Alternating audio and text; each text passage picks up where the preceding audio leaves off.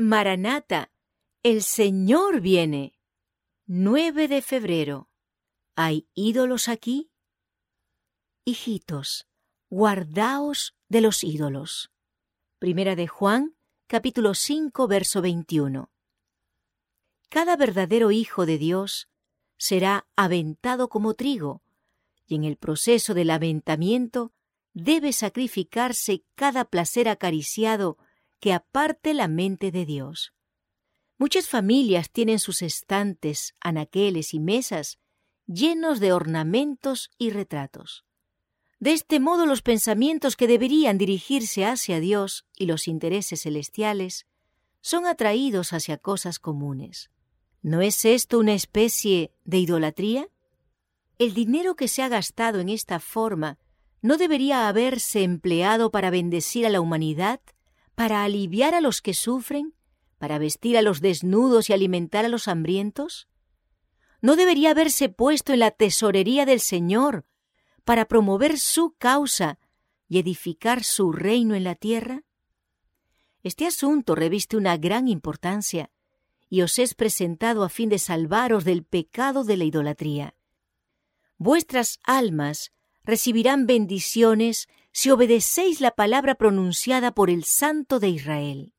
No tendrás dioses ajenos delante de mí. Éxodo capítulo 20, verso 3. Muchas personas están creando para sí preocupaciones y ansiedades innecesarias al dedicar tiempo y consideración a los adornos superfluos que llenan sus casas. Se requiere el poder de Dios para apartarlas de su devoción, porque esto constituye, en todo sentido, una idolatría. Aquel que escudriña los corazones desea rescatar a su pueblo de toda clase de idolatría. Que la palabra de Dios, el libro bendito de la vida, ocupe las mesas que ahora están llenas de adornos inútiles. Gastad vuestro dinero en adquirir libros que sirvan para esclarecer la mente en lo que atañe a la verdad presente. Apoderaos de la palabra de Dios como el tesoro de amor y sabiduría infinita. Este es el libro guía que muestra el camino hacia el cielo.